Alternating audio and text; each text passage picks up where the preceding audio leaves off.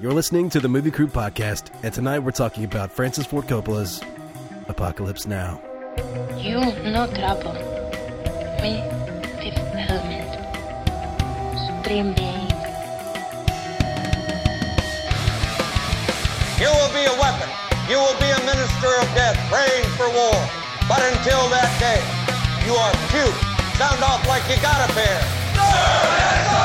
Yes, I was wondering what would break first. Your spirit or your money? You get nothing. You lose. Good day, sir. God is dead. Satan lives. The year is won. Fill your hand, you son of a bitch! The city is headed for a disaster of biblical proportion. What do you mean, biblical? What he means is Old Testament, Mr. Mayor. Real wrath of God type stuff.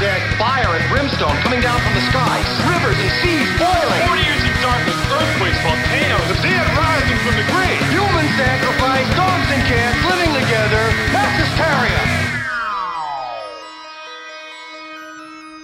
What's that like to live deliciously?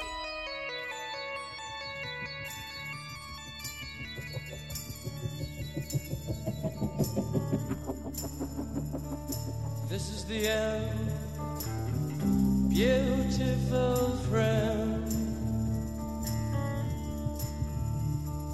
This is the end, my only friend, the end. Welcome to the podcast. We're your hosts. I'm Brian Elkins. With me here tonight, Mr. Jeremy Benson. I hope you keep all that. I mean, that's a little surprise for the people that stay after the music. Yeah. And Mr. yeah. Jared Callen. Can't How you have the doing, Brian? beginning be funny. No. What do I care? I don't listen to it. I listen to it every week. There you go. Guys, we're talking Apocalypse Now. Apocalypse Now. In this apocalyptic August. Yes. Doesn't really fit in. It's not really an end-of-the-world movie, but... It was for the Vietnamese people. Raining down hellfire missiles All right, yeah, and there you fucking go. napalm. Fucking napalm. Oh. That's the end of the world. But it's got apocalypse in the title. So, Yes. you know... And we need to talk about a Francis Ford Coppola movie. We have never done that. Really? Yeah. Is he making a new movie? Oh, I don't know. Not that I'm aware of, but, you know, that guy's off in the vineyard. The Wineyard. The vineyard. And, you know, he's spending the money he made from this movie. he sometimes creates something. It just pops out every once in a while. Usually in black and white now. To be fair, George Lucas wanted to make this movie black and white. That is true. All documentary style and dumb and stupid. Well, I don't know. I It can't could have been. George. So what I was thinking is, we'll take this and, you remember those old news serials? We're just going to do the entire movie like that. Yeah. Da-da-da-da. Well, he wanted to give it to that cinema verite style. Like the beginning of Once Upon a Time in Hollywood. He wanted this movie to be like that. What? You know, where they're getting interviewed on the newsreel. Oh. Like that. Oh, okay. I see what you're saying. Yeah.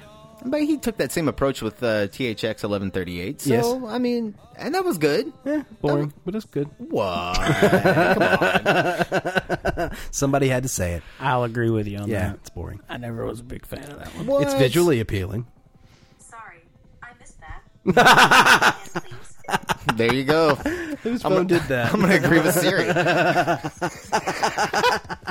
Sorry, I do not accept Good timing, Siri. all this shit talking of George Lucas. But yeah, it was originally what John Millis wrote the script. Right.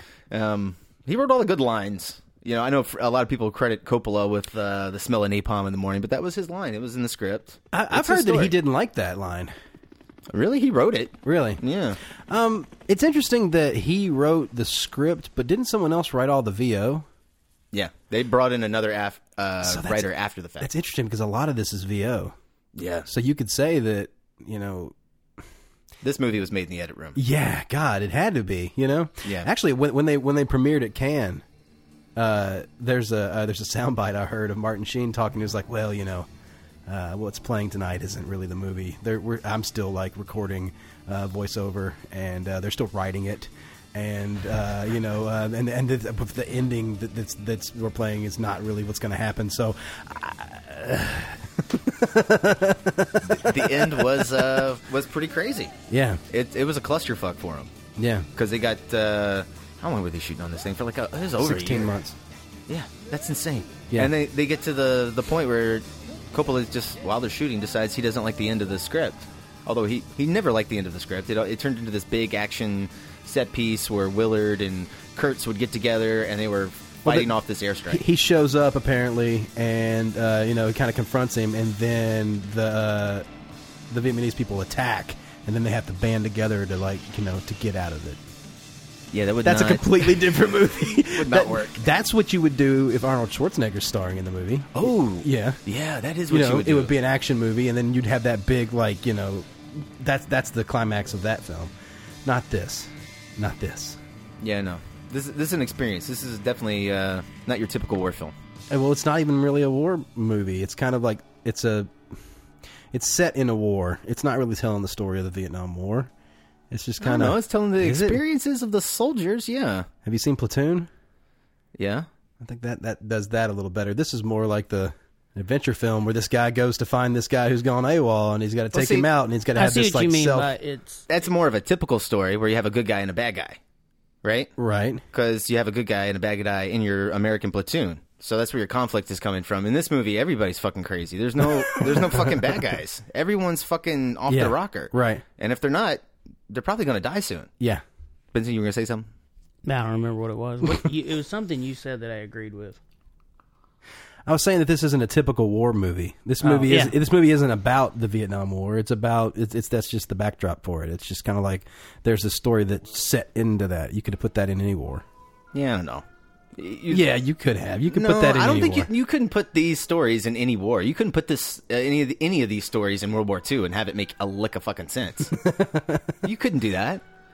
Where somebody goes AWOL and is making their own directives, and they Yeah, and all the soldiers are portrayed this way. Like, no, man, think of all the even think of movies that took place in World War II, like after it, like Saving Private Ryan. You know, right? Nah, I don't know. That just seems like chaos. I see what you mean, though. Like, instead of it being about the Vietnam War, right? It's the setting is the Vietnam War, right? But it's about this mission to take out the colonel, right? Exactly. Yeah, I can see that. But I don't think you can separate Vietnam from the movie, though. I mean, it's. I'm going to write a movie. It's an important where we take the same story, just like the Fast and the Furious and Point Break. I haven't read the book. Where's Heart of Darkness set? It's set on the Congo River in Africa. What it was. Yeah. During. I don't know. I think not it's like the during 20s. the Vietnam War. No. Well, even if it was during the Vietnam War, it's in Africa. What would it matter? There's some crazy shit going on over there. Yeah, it's very similar, but there's no war going on. It's all about him trying to make it down the river, and it's just the normal hardships of the jungle and the tribes that are constantly trying to kill them. Like, I think the colonel or the chief of the boat that also dies in this movie. He gets speared. I think that happens in the book. Man, I like that guy. Yeah, he's good. He was the one I was rooting for. I liked everybody in the boat. He's just doing his job, He's... Yeah, man. Yeah. I liked all the actors. Now, the character of Chef's wound a little too tight for my liking. Yeah. he's a little too, I don't know, jumpy. Yeah. Stressed out a little. Well, I can't blame him. No, you can't blame him at all. At any moment, somebody could pop up and shoot you. Or a tiger. Or a tiger, yeah. Yeah, he flipped out. That was cool. That was cool. That was super amazing. cool. And just the location of the going into the rainforest there looks amazing. I don't know how they kept all those shots in that sequence. Looked like they were perfectly lit at the same time of day. Yeah, it's amazing. I never found any flaw like that in the movie where you're like, It looks like they shot it all at the right time. They probably had 12 cameras. And what was the budget? I know, according to inflation, it would be $100 million today. Like 16 million, or the budget was $31 million, which in today's is like 102. And what did it make worldwide? Still, that's not bad. That's not bad at all, man. I don't have worldwide numbers, but domestic made $78 million when it was released. It's made $83 totally over time with all the re-releases, the redux. Because this movie does have 3 cuts. We were talking about it because the final cut is just now released. We got to see that in the IMAX. Yes, it's very nice. So which is your favorite cut? You know, right now it's probably the final cut. Really? I've lived with the original cut for so long, and that's great. And you think it's like just a perfect movie, and then you get the redux, and that's a great movie, but it's just a little too long. Right. The plantation scene and the redux just really fucking kills me when I watch that. It just ruins the Is it flow. longer than what we saw? Because I've never seen the original cut. I've only seen the redux or the redo, and the one that we saw. Yeah. Well, the one we saw is pretty much the redux with some stuff removed. But yeah, the original's got a whole bunch of things. Reworked a little bit. Yeah, I'm not 100% sure if they use some different shots and different close-ups of some of the actors. Because some of them did look a little different. According to the little mini documentary I watched on the way over here, they did rework some of the scenes. Oh, they did? Yeah, because some people were complaining that this is just redux cut down, and so they, I guess, were going, no, we actually... Let me show you some side-by-side comparisons. We took this shot 3 frames earlier. I mean, it does look good and sound good. Fuck, it looks so good. Yeah, it does. I've been racking my brain. What was the other Playboy Bunny scene? Well, the first one is when they meet him on the USO show, and then they meet him... That's in the final cut. Yeah, that's in every cut of the movie. And Right. then they meet him again later down the river. They're out of fuel for their helicopter. And they're at this army base that's pretty much dilapidated. The commander's dead. It's kind of like the bridge later, but it's all in the rain. It's in day. And they have sex with the bunnies. That should have been in there. It should have been. I don't know. It's awkward and funny. Yeah. And sick and twisted at the same time. So, I don't know. It's one of those scenes I thought it was really good. I would rather keep that than the fucking plantation scene, but whatever. That's me. So, Chef get to bang his Playmate poster. Yeah. He keeps calling her like the wrong month in the scene too. He's like, "Oh yeah, Miss September." And she's like, "I'm Miss May." Yeah, Miss September. I'm Miss May. The plantation scene can stay or go, in my opinion, because I think it's one of the only things in there that actually gives you some of the actual story of the Vietnam War, which is kind of stands out. Like I said, it's not really about that. It's about people going through but they start throwing the politics in there in that one, in that scene. It's really the whole. I always looked the whole at it purpose as- of that scene, right? Was just to It's put kind some of the weight on the war. Last vestige of sanity before you get past that point in the river. Well, yeah, it's these people hanging on to their existence, Yeah, they Just don't want to give doing- up their land. doing everything they can to to survive and stay. And then symbolically, it's hanging on to old ideas. Last area before in our journey of civilization before we end up in Kurt's world. Right. Yeah, I don't know. It's definitely politics heavy, but I'm never really 100% sure really why it's inserted in the movie where it is. Like, I don't know why we need that in the story at that point. Why do we need? Well, I think it's like he said. It's like a breath before the storm. Yeah, I mean, I guess, but I feel like there's that. What is the part where they? Oh, it's that bridge. Once they pass the bridge at The night, one that's on fire and going all and crazy. they see all the soldiers. They would look like they're fucking just tripped out on fucking drugs. All of them. Yeah, they're just shooting at nothing. Like once that starts happening, they actually start dying. Like that's when people on the boat start getting murdered. Yeah, and the stakes start getting raised at that Because point. in the original cut, that's kind of the last. That stands for the last, like the door into Kurt's world, right?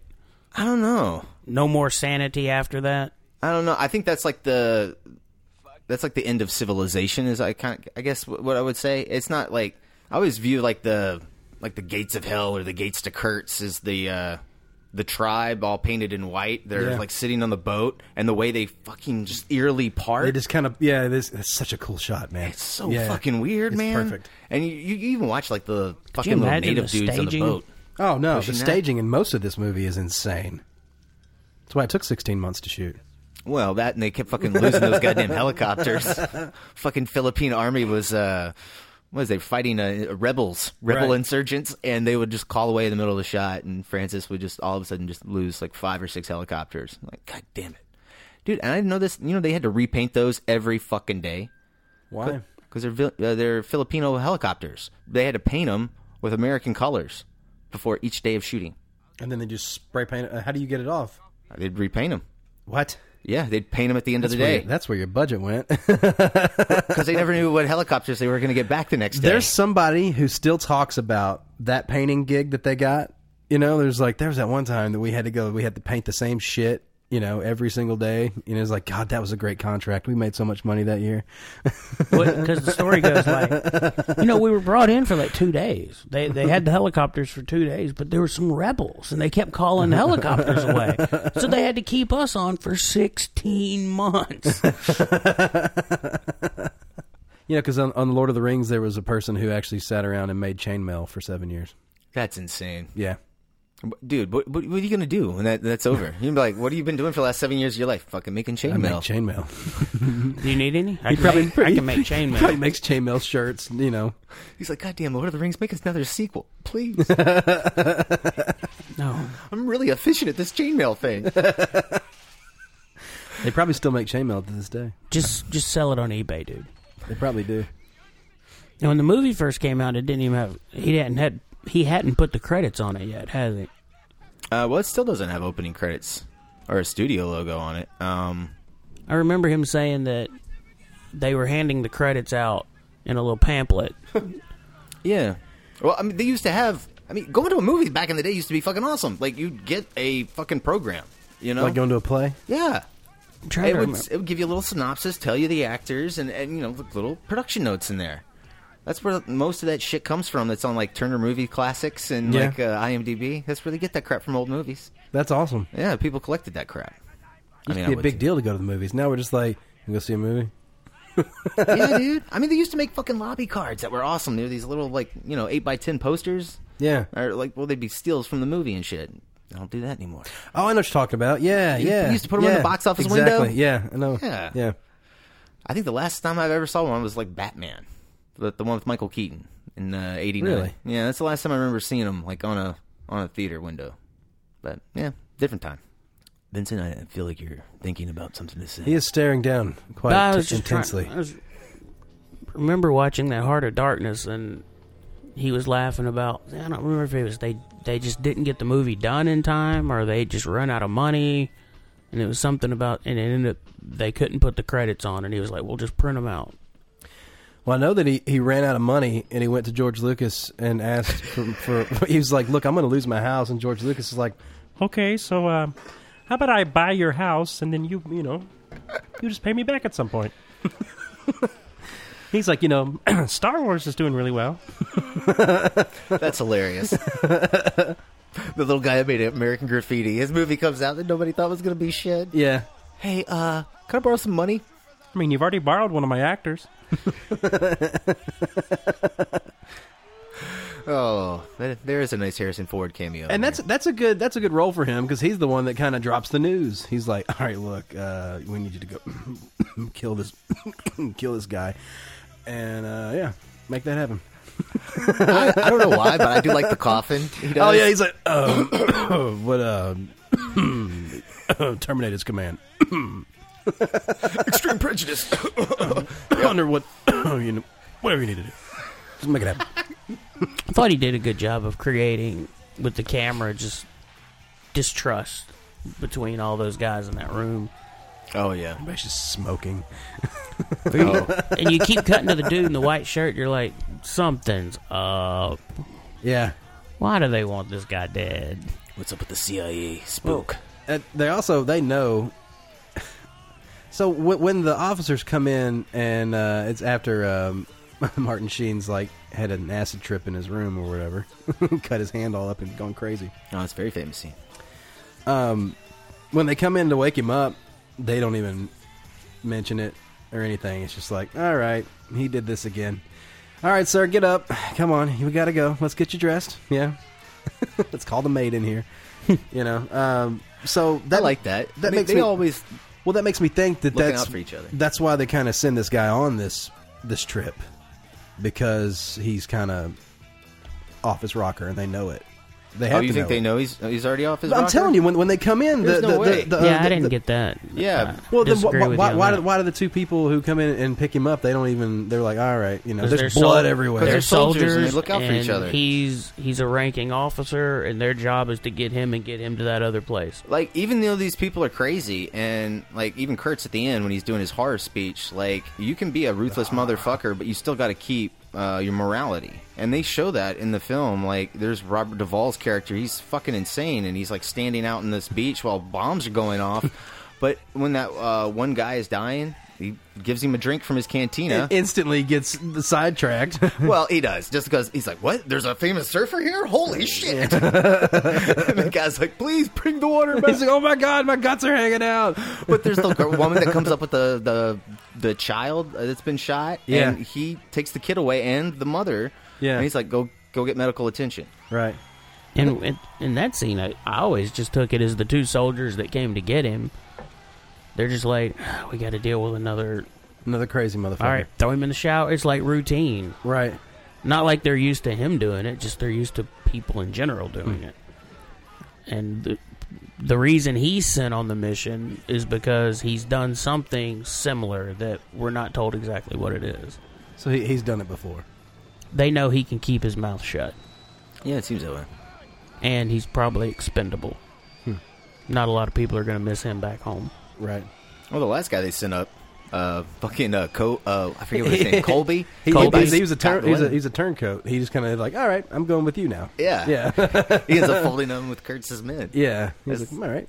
He's like, I'm kind of into this. Oh man. Man, what a poet this Kurtz is. Oh man. Oh, Dennis Have Hopper you heard is his so horror stories yet? Horror. He's a genius, man. He's a warrior poet, man. We've all been out here trying to... He talks, and you never see his mouth. He knows where the shadows are, man. Yeah, man. His performance is built for ADR. Dennis Hopper's so good, man. I could not imagine anybody else in that role. No, not at all. I feel like he was cut out a little bit in this You guys movie. said that. Like, I wish I would...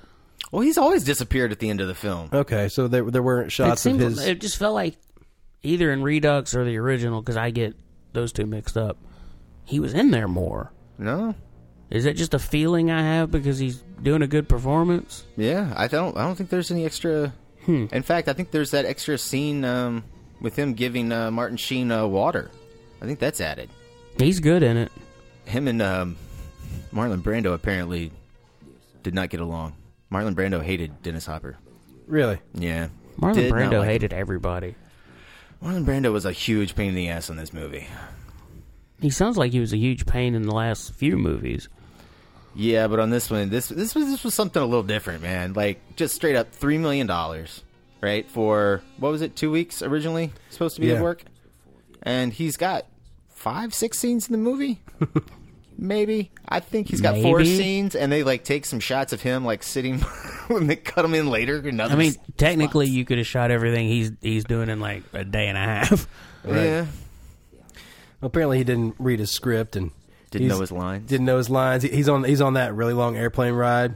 Didn't even look at it. He's just like, drinking scotch. And he was such a dick, man, when he first got hired, that he was like, look, I don't want my character to be called Colonel Kurtz. I want to be known as Colonel Leahy. And they were like, what? Where's that coming from? All right, well, they already paid the guy $1 million advance at that point, so they don't want to lose it because he's threatening to walk if he didn't get his way. So they're like, yeah, okay, whatever. So they shoot a majority of this film with Marlon Brando's character being Leahy. And then when he shows up on set, he apparently, they got into a huge argument, they being Marlon Brando and Coppola, and they shut production down for 4 days. Wow. And on the 4th day, Marlon Brando finally came out of his houseboat that he was living on the lake, or river, comes out and is like, hey, I read Hearts of Darkness. I think it's a great book. I want to be Kurtz again. And he's got his head shaved. And Coppola's just like, son of a bitch, you motherfucker. Now I have to shoot everything over. Yeah, they went back, I think, an ADR. They did not reshoot it. Because Martin Sheen also had a heart attack on set. Yeah, can't deal with it. And apparently Coppola tried to kill himself a few times. Yeah, I think 6. He's not very good at it. I mean, you'd think after the first couple times you could figure it out. Well, I think he just threatened suicide. I don't think he actually did anything. He's like, look, this movie's going to be the death of me. Yeah, I mean, watching the making of this movie is like, man. I fucking met the Godfather. I could do whatever. Well, yeah, the making of Hearts of Darkness, that is made by his wife. And that's a real personal look at, like, just fucking filmmaking hell. Yeah. I don't think there's ever been better. Has anybody ever... Like, why was Brando so hard to get along with in these last few movies? I don't know. It's fucking insane, man. Success, dude. I don't know where people get these, like, insane ideas where they're like, no, I don't. I'm refusing to do that. You read the script, like, why? Dude, hit your mark and say your lines. Go back to your trailer. Like in Superman, where he's trying to sell that I'll just ADR the lines and you shoot, what was it, a melon? A carrot or something. It was some kind of fucking fruit or vegetable. What? Yeah, he told Richard Donner, we don't know what aliens look like. Or was it a bagel? It was something like that. It was like some food item. He goes, I think they would look like this. So I'll say the lines and you shoot this melon or this bagel. It's fucking insane. Yeah, true story. I think he's just like trying to get more money. He was already getting fucking a shit ton. He was making millions of man, dollars you when gotta pay for nobody that else island was. that Johnny Depp ended up buying. There goes another overpaid fucking movie star. Oh my god! If you spend $30,000 a month on wine, you got to make a lot of money to be able to do that. Man, I just can't imagine being like Richard Donner and not just going. People are going to come see this movie for Superman, not his dad. You can't tell Marlon Brando that. He'd probably cry right then and there on the spot and refuse to do the movie and keep all your money. I guess it's a different world, but I would have been fine. I'm like, fine, refuse to do the movie. I'll get Jack Nicholson. That is what they threatened to do on this one. Yeah. They threatened for Jack? Yeah. They threw around Jack Nicholson's name and Al Pacino and somebody else. Oh, Jack would have been great. Yeah. Jack would have been good. That's the other thing that kind of sucks about Marlon Brando in the role. Well, I guess it doesn't suck because you really can't tell. They hide it with their camera shots and their lighting, but he's a little fat, man, to be out in the jungle for a couple of years. Yeah. Everyone else. I think it works. I think it works as him as this psychotic king of this little village, and they feed him whatever he wants, and he doesn't do anything but walk around and talk. Give me some Twinkies. Go kill that village and bring me Twinkies. See, sir, that guy over there ate the last Twinkie. Cut his head off. And we feed could me totally him. do a spoof where the beginning of the movie is the colonels bring in Sheen and they're like, "We need you to go kill Kurtz. We've got rumors that he's been invading villages all around, stealing Twinkies. There's not a single Twinkie left for the guys." The guys don't have Twinkies? No, Kurt's got them all. That son of a bitch. Cambodia and Vietnam are out of Twinkies now. So he actually shows up and he has a box of Twinkies unopened, and he's like, "Is that a fresh box?" Instead of cutting a cow, they're cutting a Twinkie. Oh, yeah. It's bleeding everywhere. We have a break here, guys? I think so, Brian. All right. Well, let's play the trailer for Apocalypse Now, the final cut, and we'll be right back. You've heard of Colonel Walter E. Kurtz? Your mission is to terminate the Colonel's command. Terminate? Terminate with extreme prejudice.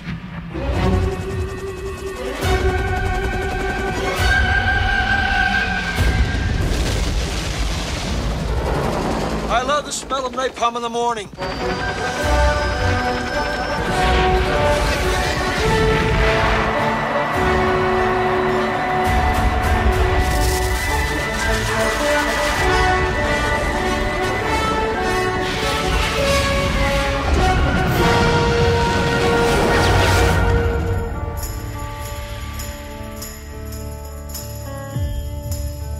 Very obviously, he has gone insane.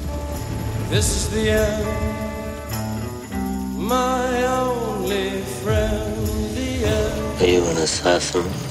I'm a soldier.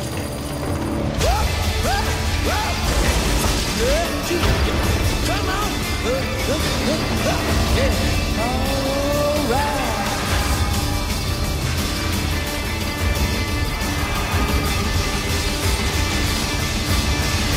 This is the end. My only friend, the end.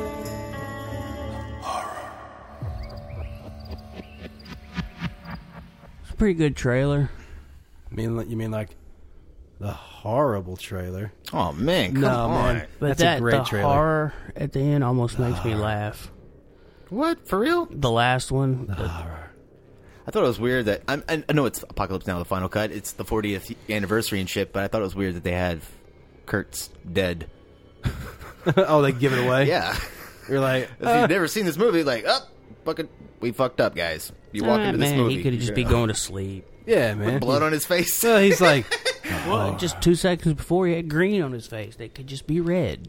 It's blood from killing that cow. He goes in, he rubs it all over his face, and he's like, the horror. He's talking about, Kurtz is turning into, a pedophile. And he, doesn't want to kill animals anymore. Well, no, you brought up animal killing. You can't say the Animal Humane logo is on this film. Yeah, he only wants Twinkies from now on. Those are vegan. Because they actually killed the bull in the film. That was actually slaughtered. And eaten. Yes. I don't see a problem with that.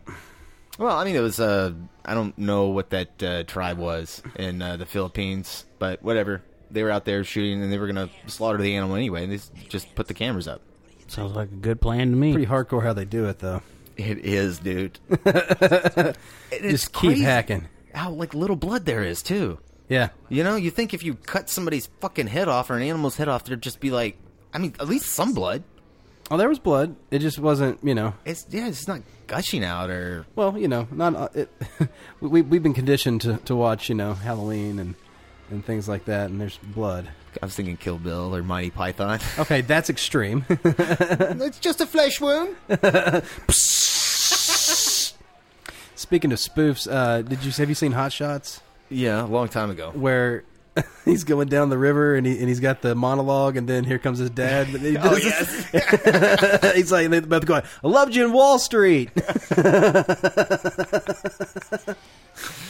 Oh, man. Yeah. Oh, Martin Sheen. He's got a great voice, dude. Oh, man. He's always had a great voice. His son tries to emulate it. Yeah. Oh, wait, which one? Oh, Charlie. Charlie Sheen. Not Emilio Estevez. He's like, ducks, ducks, ducks, ducks. Why did Martin Sheen change his last name? Martin Estevez. Oh, yeah, Martin Estevez. What's wrong with that? I don't know. Martin Sheen doesn't really... it's got the sheen. Yeah. It's got a little shine to it. It's got a little glisten. Yeah, baby. Built-in sparkle. Yeah. Jazz hands. Come on. Was it Hot Shots or Hot Shots 2 when Admiral Benson wants him to turn the ship around because his hat come off? I think that was the first one, wasn't it? That's my favorite scene in the movie. I love that scene. I'm not 100% sure. I can't remember all the... He's like, my hat. Turn the boat around. Sir, we can't just turn around. We'll put 2 men on a lifeboat. We'll pick them up on the way back. Yeah. I can't remember much about the second one except for they made fun of the Rambo films. Yeah. He shoots a chicken. I remember that. And they made fun of... out of a bow and arrow? Yeah. Yeah. And it lays eggs and shit. Yeah, it's kind of ridiculous. Oh, it's completely ridiculous. If you thought... Still funny, though. If you thought what's the... the Leslie Nielsen... Naked Gun? The Naked Gun movies were ridiculous? No. These movies are ridiculous. Yeah. I like the first one. Hot Shots? Yeah. Yeah, it's good. I'm going to go watch that again. We should have done that as a... well, you know what? Double feature. We'll get through all the movie references. Okay. Then we'll hit up Hot Shots because that's got a No Way Out reference in it, and I know it's got a bunch of Top Gun references in it. Oh yeah. Did you guys see that new Maverick? Top Gun? Yeah, new Top Gun trailer for the Dose. Yeah. Man, fuck that trailer. I want to see that movie now. I know. I feel the same way. What's wrong with that? That's good, man. I didn't really want to... I'm not a big fan of the first Top Gun. I like Top Gun, bro. This was one of my movies growing up. I love that movie. Yeah. I never really cared about the movie, but man, those jets look awesome. Yeah, they do, man. Did you hear the internet buzz about his jacket changing because of the movie is funded by partially by the Chinese government or something like that? So they had to change the logo, the flag on the back of his jacket. He never had a China flag, though. Or was it Japan? Oh, he had a Japanese flag. Flag on there. Yeah, so they Chinese wanted to... That's fucked up, bro. That's some racist bullshit right there. Shit off there. How did that not fucking blow Twitter up? It did. Oh man, I missed it. Yeah, on the very first day that the they were like side by side comparisons. So what's of his the jacket. difference in the jacket? Pull it up, Brian. It's he's got all those patches on the back. The patches on the back. There was it was like a. I don't know what it was, but it was the red dot. It's the red dot, yeah, and that's Japanese changed flag, now. and it's got some stuff written around it. I don't like commemorating some kind of war or something. Yeah. I don't know which war he fought. But they changed it because of this movie's funded by some Chinese thing or whatever. Because there's no way he would have been like, flying jets over in fucking World War II. No. Because he's like way too young in the movie for that. It's amazing how much like racial tension is between these Asian groups. Oh man, yeah. Well, let's be clear. There are lots of reasons for the Chinese and the Japanese to hate each other. They have both done terrible things to each other throughout fucking history. I mean, like just set villages on fire and raped women and killed children, kind of terrible shit. So, but they both have amazing food. Well, you can say that for a lot of countries, man. Yeah, and Vietnamese food. There you go. Oh man, one of my favorite things in the world, man. That's probably the best thing that ever came out of the Vietnamese War. that's actually probably a true statement. Yeah, they did change it. What did they change it to? The Top Gun jacket here was what we're talking about. Oh, they already know. Oh, okay. They're following along on our little tangents. Okay, they went from a Japanese flag to looks like a what does sailboat. it say under the Japanese flag? USS Galveston. Well, but they changed the bottom two patches. It looks like from a Japanese flag and I don't know what country that is to I don't know what those two are. Huh, wow, got to be politically correct. Wait, that's not being politically correct. That's bowing down to some like fucking some racist corporate overlords. That's changing the look of Sonic the Hedgehog. That's leaning to some bullshit, is what I gotta say. What's Sonic the Hedgehog? Oh, you didn't know about that? Like they released what Sonic the Hedgehog was going to look like in the movie, and people were like, "Fuck that! I'm not watching that bullshit." And they went back and changed it. Yeah, for the whole movie. They went really? Back. Yeah. Yep. The director's like, "Oh shit! Nobody's going to watch this movie." Can you imagine remodeling the entire fucking movie? Yeah. All right, guys, you got to start the render farms back up.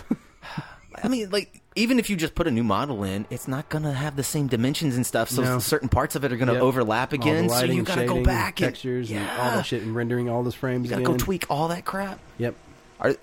They pushed the release date back for that, right? Because there's no way they'd be able to get it out. Oh my god. So has it come out? No, not yet. No. They're still rendering. They're probably still moving keyframes. Fuck, rendering. Like, there's some really like mad Adderall out like animators. So back in when Apocalypse Now was made, the phrase was, "No, they're still shooting." Right now, they're just still rendering. They're still rendering that shit. Still animating. Still, drawing all the shit onto the frame. I heard an interview with Coppola about putting up his house or whatever. Did you guys hear that one? Yeah, his vineyard. Yeah, his vineyard. and he's like, "Look, I make a lot of money to do what I do, so it'd be kind of ridiculous to not put it all up because I can just get it all back next time." Yeah.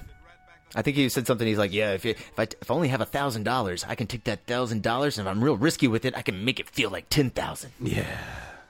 Okay, man. You can roll that camera for 20 minutes for $1,000.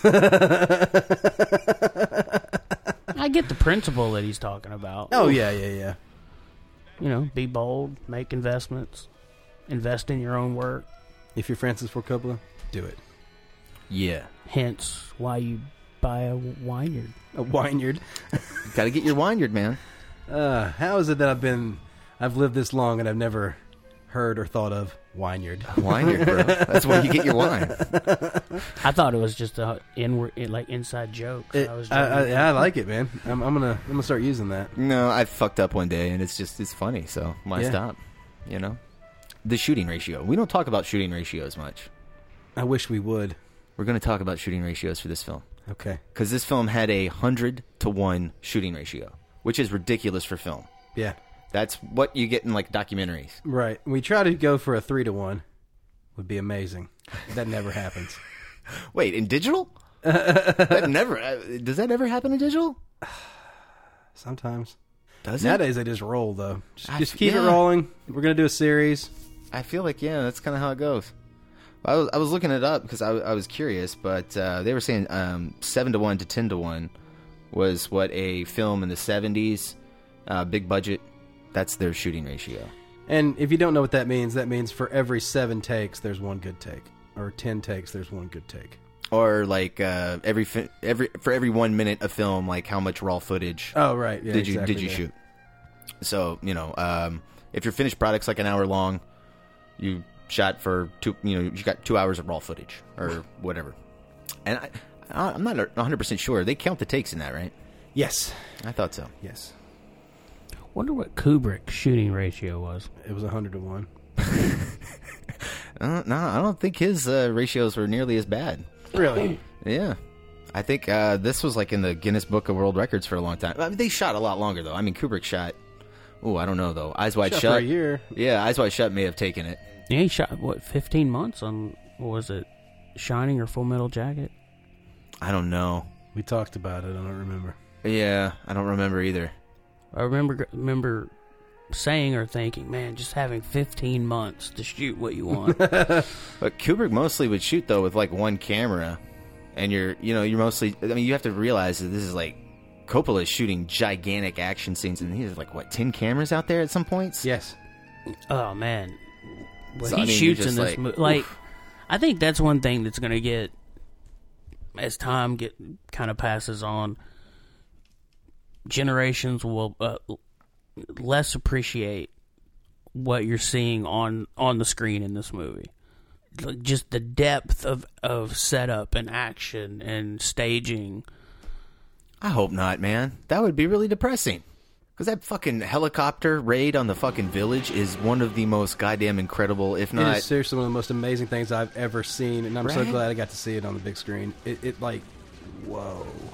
I love how it's set Just up in stages. making it happen. Yeah. Yeah. Just the blocking of all that, and just the chaos, and just moving the camera through. The controlled chaos. The controlled chaos. No shit. Orchestrated chaos is insane. Yeah, I like how it starts in the air with the guys, and when they start Yeah. playing the music, and then when the soldiers, they drop down after they shot the place up, they drop down, the guys get out, and there's that one guy's like, I'm not going! And they grab him, and then it's like handheld, and we're down in the shit. There's a couple of dolly shots, and then we go back up in the air. It's so well done. Oh, it's amazing. Like, even Saving Private Ryan, and that's a great movie. I love that film. But that, in its battle scenes, especially in the beginning, it sticks with a tone. Mm-hmm. And when it breaks into like a POV of Tom Hanks. Right. That's what you're getting. That's where you're living. And in this film, it's all over the place. You're getting like all these different POVs from everyone and all these different angles. And you're up in the air, you're down below, and it's insanity. Chaos. Yeah. It's fucking awesome. I love it so much. It's exciting. It's an experience. I know, like, when my daughter was watching Raiders of the Lost Ark, at one point looks over and goes, so was this green screen? Meaning done in the computer. I was like, no, this was done all, like, they had to go out and shoot this stuff. This is all That's practical. a matte painting right there. And no matte paintings in this movie. She immediately, like, to her, when you see big scenes like that, that's what they're doing, is they're making it in the computer. So I think as time goes on, kids will see this movie and they won't even think, unless they're interested in film, of what went into getting that shot. That would suck, dude. All of this is fucking for real. It looks fucking for real. Pretty awesome looking. Oh, it's amazing. The only thing over time I'm not the biggest fan of are the bullet tracers or the missile tracers that they have. They kind of look just like flares when they shoot out. Yeah. But I think that's what they were. They probably were. That's what they look like anyway. I don't know much about, flares and ammunitions. Yeah, but the use of all the colored smoke and everything in this is super cool, especially when they get all tripped out in there. I love the helicopter flying through with the radio. Return the surfboard, Lance. It's like, please, just return the board. Oh, okay. That's something that's never made sense in the original cut, because the stealing the surfboard, that's cut out of the movie in the original edit. Did you know that the beach that they shot that on, that they ended up leaving those surfboards there, and the people who lived there learned how to surf, and now there's a surfing community on that beach? What? Because of that? Charlie don't know how to surf. They do now. Damn. Look at that. We taught Charlie how to surf. Hell yeah, we did. They're like, fuck's this board? This doesn't have a sail on it. There's no walls on this boat. There's no sides to this boat. What's happening? Makes me wonder if those props are still around there somewhere. Like all just the random shit that they blew up and left? Dude, there has to be all kinds of crazy shit from that movie that's there. Like helicopter just leaning against. it's like sticking up out of the water. Or it's like buried in the sand like at the end of fucking Planet of the Apes. Well, shit, Kurtz's compound may be, dude. They just fucking blew that bitch up and they're like, all right, cool, later, bye. You guys gonna clean this up, right? I can't believe they didn't use that. This is all biodegradable. Yeah, they shot it too. They shot that shit. It's on the fucking Blu-ray, the 4K, everything. To be fair, they were like, wait, we got to take this down? We are done. We are ready to get the fuck. I've been here for 16 months. Let's just blow it up. But it was the biggest explosion ever put on film at the time. Like, why not put it in the movie? Yeah. At least, you know, as the credits roll up, they bring up the little box.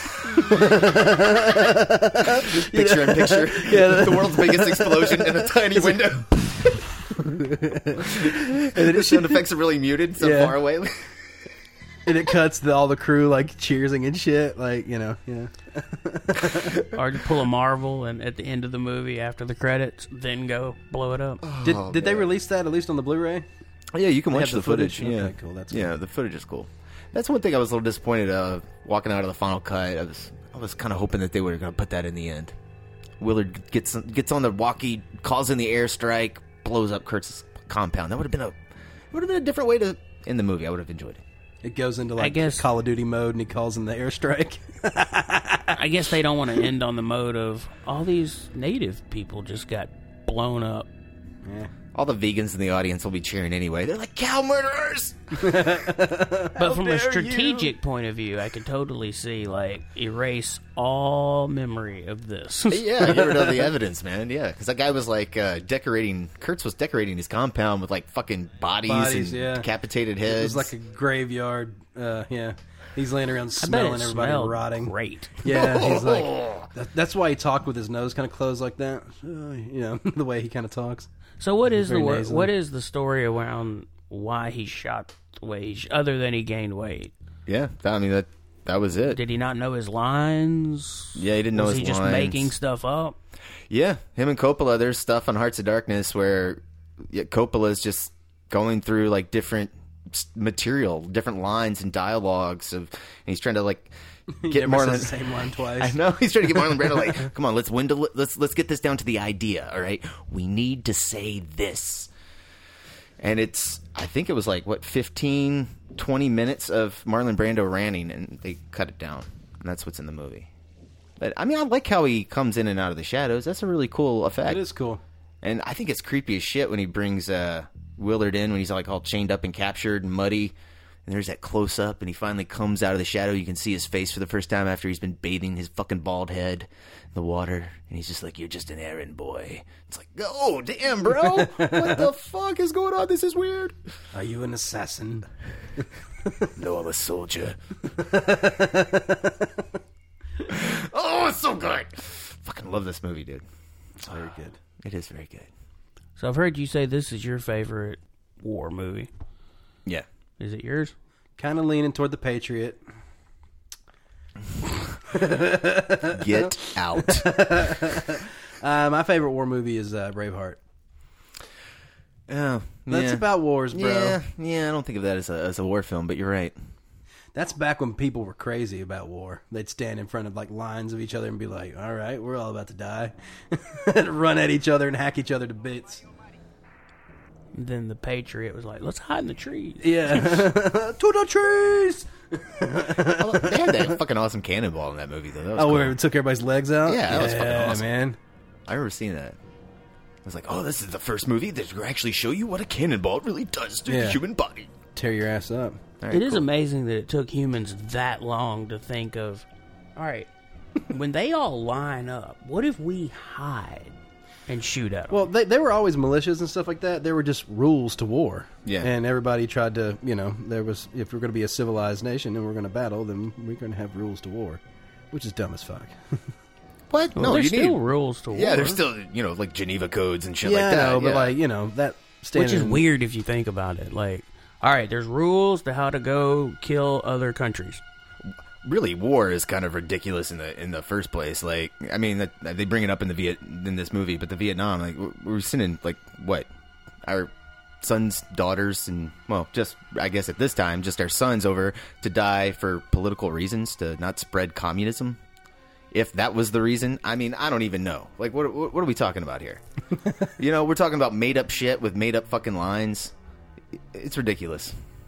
It's ridiculous. I remember back in like 2000, 2002, when we first attacked Afghanistan, and somebody was doing it, like just discussing the war on terror and how different it is strategically, because normally you have rules of engagement and Geneva codes for war, but terrorist organizations don't follow.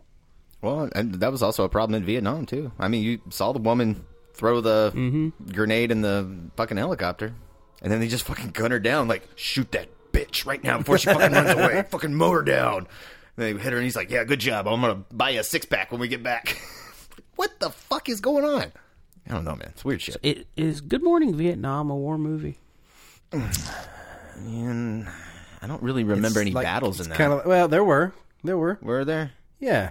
It's been a while since I've seen that. It's been he a solid 15 years. I think he years. falls in love with this woman, and then she gets killed. And no, her brother, come to find out her brother is friends with the terrorist group that blew up the bar. Okay. Because remember, Robin Williams was in the bar, and then his buddy comes in. He's like, no, you got to come. You got to get out of here. And then the bar blows up, and Robin Williams gets in trouble because he's only allowed to report official news. Right. But he was there. He knew it happened, and they said that's unofficial. So he gets on the air, and he goes, unofficially today a bomb went off, and it unofficially killed. I have that on Blu-ray. It's like $5.99 on Best Buy. Wow. Yeah. I want to watch that again. Guys, I guess really the only other thing I want to talk about is that Walter Murch cut this movie. Yes, he did. And kind of invented sound design with this film. Oh, the new design, the updated sound sounds great. I agree. But like, I think it was like the first, it really wasn't what you would consider 5.1 because they didn't know that that's what it was at the time, because a 5.1 really wasn't invented yet. I know there had been like, 4-channel audio, 5-channel audio before, but this was like the first, I think, 6-channel that was put on a film. Actually, like the sound was read on a film print. Yeah. Which is kind of crazy that like light reads audio and makes sound, right? But yeah, this is a big deal. Of course, he did like the sound design with the fans and the helicopters. That's very cinematic, very important. Yeah, amazing. Highly recommend his book, Blink of an Eye. So is that him going? No. He just picks up an envelope next to him and like waves it over the microphone. No, apparently Coppola, I mean, I know it's a stretch to believe that he asked for crazy realistic things. They actually had to go and fire all the weapons. They couldn't use blanks. They had to actually use real ammunition. Coppola was like, I want everything to sound exactly like it does in real life. Even though they're obviously blanks in some of the close-up shots. Of like what they're firing? Of the belts, of the bullets and stuff. I saw that on the big screen. I was like, oh, those are blanks. Those are definitely blanks. Oh, you talking about the big gunner yeah. in the boat? Yeah. You can see that they're blanks. When Lance is firing with the two. Right. Yeah. You're right. But you want them to be blanks. It's kind of crazy they didn't go back and like digitally and fix anything. I guess nothing really needs to be fixed. Fuck it. Let it go, man. Yeah. I mean, the movie looks great. I know George Lucas was going to direct this one, but he didn't. So, if he had, Jar Jar Binks would have been this motherfucker. Oh. He's going to kill you. And we should talk about cinematographer Storaro. I know we've talked about his work. Oh yeah, a bunch. But man, this is a terrific film. I mean, he won the Oscar Best Cinematography. Isn't that the DP that created the 2-to-1 aspect ratio? Did he? I think so. Oh, man, I didn't know that. I think so. I did not know that. And he petitioned for all things to go that way for TV and film because it's got that, you know. He wants everything 2-3-5. He's like, no, it's not 2-3-5. It's 2-to-1. 2-to-1? Yeah. Why 2-to-1? I don't know enough to talk about it right now, but I think Then why bring it up, man? It's because he's the one that created it. I wonder why he chooses.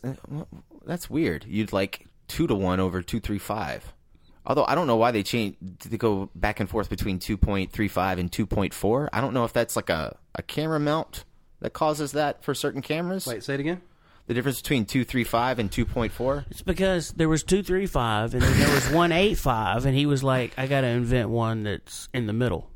It's like, well, I don't know what the reasoning behind that is. Okay. Univism, 2-to-1 aspect ratio, created by Vittorio Storaro. My favorite Italian cinematographer. And he came up with it in 1998. He plans for a new film format to be called Univision. He did it in 1998? Any new movie, no matter how big or small, successful or not, will have a very short life on the big screen. Oh, okay, so this is what it was. You know, everything was 4x3, and they blow your movie up and do pan and scan. Yeah. This was to get rid of that. He was trying to create, like, look, we need an aspect ratio that is, you know, that will be the same across all platforms, so we don't have this problem about, you know, people wanting to blow things up and do pan and scan and all that. So he was trying to create a standard. So he was trying to create 16:9. No, it's narrower than 16:9. I know. Okay. I was joking because 16:9 became the standard. Right. It seems weird. Which is a little bit different than 1851, which is standard film. I wonder if that got less grain than Super 35. Is that why he was pushing that? It's just cropping it. I mean, you're cropping it to that aspect ratio. The film would still be 1.85, unless you made the gate. You're not shooting it with an anamorphic lens and squeezing it that way. This is anamorphic 235 is wider than this. This is narrower, so this is in between 235 and 16:9 or 1.85. Yeah, but what's a film frame? It's like 133, right? Yeah. Yeah. Well, no. That's a standard film frame, so that's if you're going to use anamorphic lenses. But if you're shooting Super 35, is 1.85. Oh, that's right. Yeah. So it depends on what film you're doing, or if you're shooting 2-perf. No. Super 35, you shoot. It's DCI. You can get a whole frame though on a 4x3 monitor. No, it'll have the that's bars. That's because that's how James Cameron did Terminator 2. Maybe it's 1-perf Super 35, but I thought all Super 35 was 1-perf. I could be wrong. All I know is my digital film camera is a Super 35 sensor. It's 1.85. But all digital cameras shoot 1.85. No, not. Or 1.77. No. Or 1.76 or something. No, mine is wider than mine is wider than a 16:9 sensor. I have a Super 35 sensor. There's a 16:9 sensor, a Super 35 sensor, and a full frame sensor, which is your standard. Yeah, but I don't know if that equates to what a film camera does. It is the same gate. Are you sure it was Super 35 and not just standard It's Super 35? Yeah, the reason James Cameron shot Terminator 2 and Super 35 was so when he went and did the... Because I know he shot both aspects. No, he just took the bars off. Right. Yeah. That's what I'm talking about. He had the bars marking for this is what theatrical's going to be, and this is what... Oh, you're talking about on the preview monitor. Yeah. Yes. Sorry. I was confused. I thought you were talking about in the output. Super 35 ratios have included 1:33:1, 1:7:8:1, and 1:8:5:1, which is a flat print. 1:33:1 is a 4:3, 1:7:8:1 is 16:9, but the full frame of it is the 1:8:5:1, which is what my camera shoots. Ah. As you need to, yeah, I agree. So we need to talk about that because I got a better camera for you in your price range. This random tangent on aspect ratio is brought to you by The Movie Crew Podcast at gmail.com. Excuse the end. Yeah. Are we at that point here, guys? I think we are. We're at the rating. I like when we go off on nerdy tangents, and I know that there's someone out there listening who knows way more than we do, and they're like, "Listen, you dumb motherfuckers!" Please send us an email to the Movie Crew Podcast, themoviecrewpod@gmail.com. Tell us we're wrong. That's right. Well, anybody not going to give this movie a 10? I don't think so. I think if you didn't give this movie a 10, you're an asshole. Yeah. You don't know how to watch cinema, right? That's right. You're broken. Fuck. What are you even doing? Yeah, so everyone's giving it a 10, right? Yeah, okay. Totally. Yeah. Great movie. Cinematography's amazing. Music's amazing. First time I watched Music's weird. No, the music has great moments in this movie. It is, but it is bizarre. Yeah. Like the movie. I watched this in film school because I was, you got to watch this movie, bro. And I remember kind of being sleepy through it. And I hadn't watched it again until we watched it together. And seeing it now, it's fully immersive.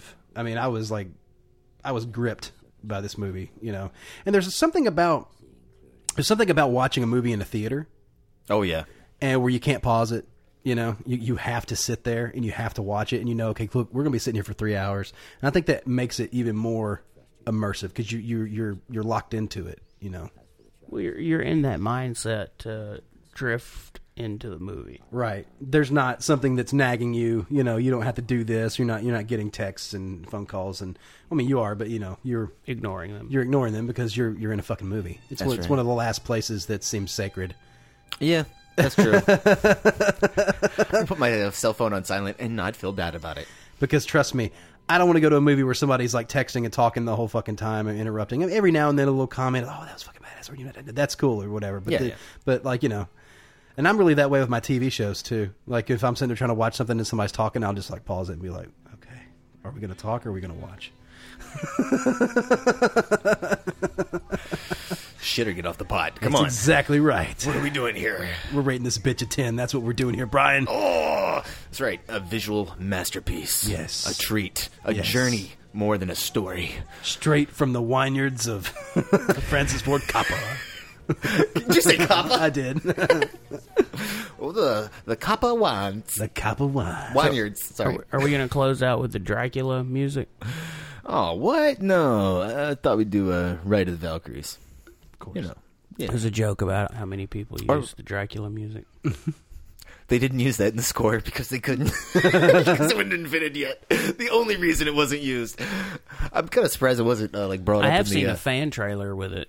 What? Of course. From Francis Ford Coppola. Boom, boom, boom.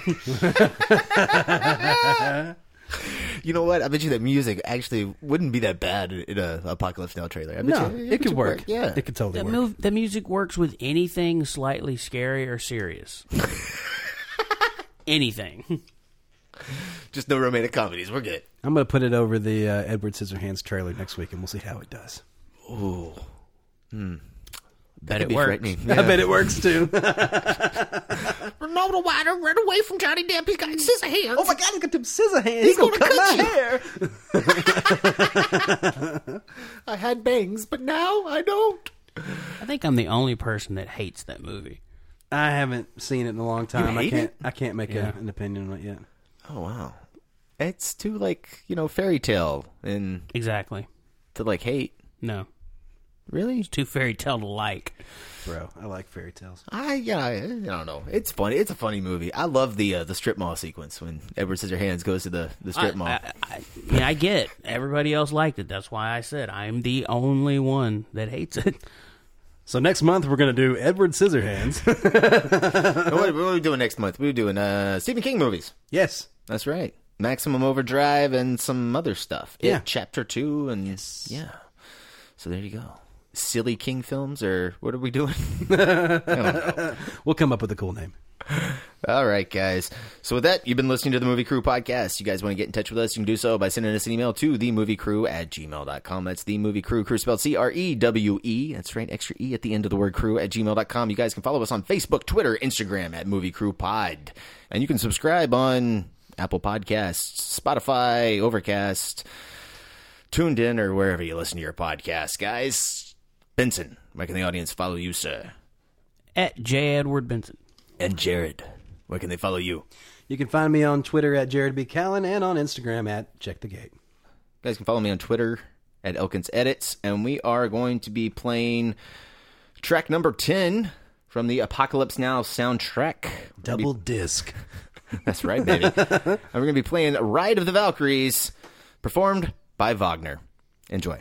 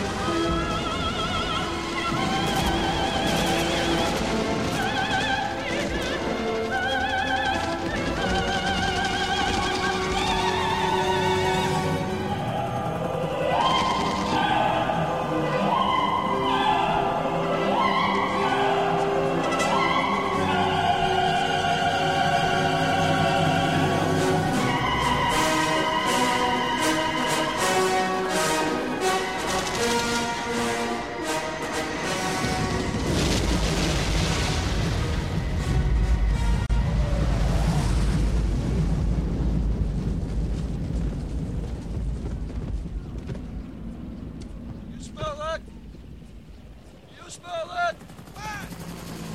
Napalm, son. Nothing else in the world smells like that.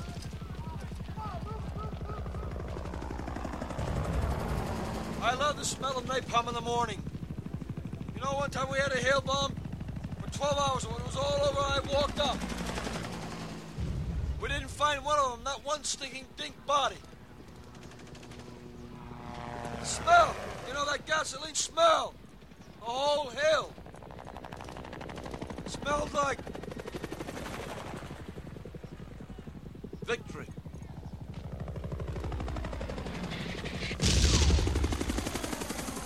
Someday this war's gonna end. Let's do this. You ready? Yeah, man. You're listening to the Movie Crew podcast, and tonight we're talking about... Oh, come on, do it with some excitement. Francis Ford Coppola's.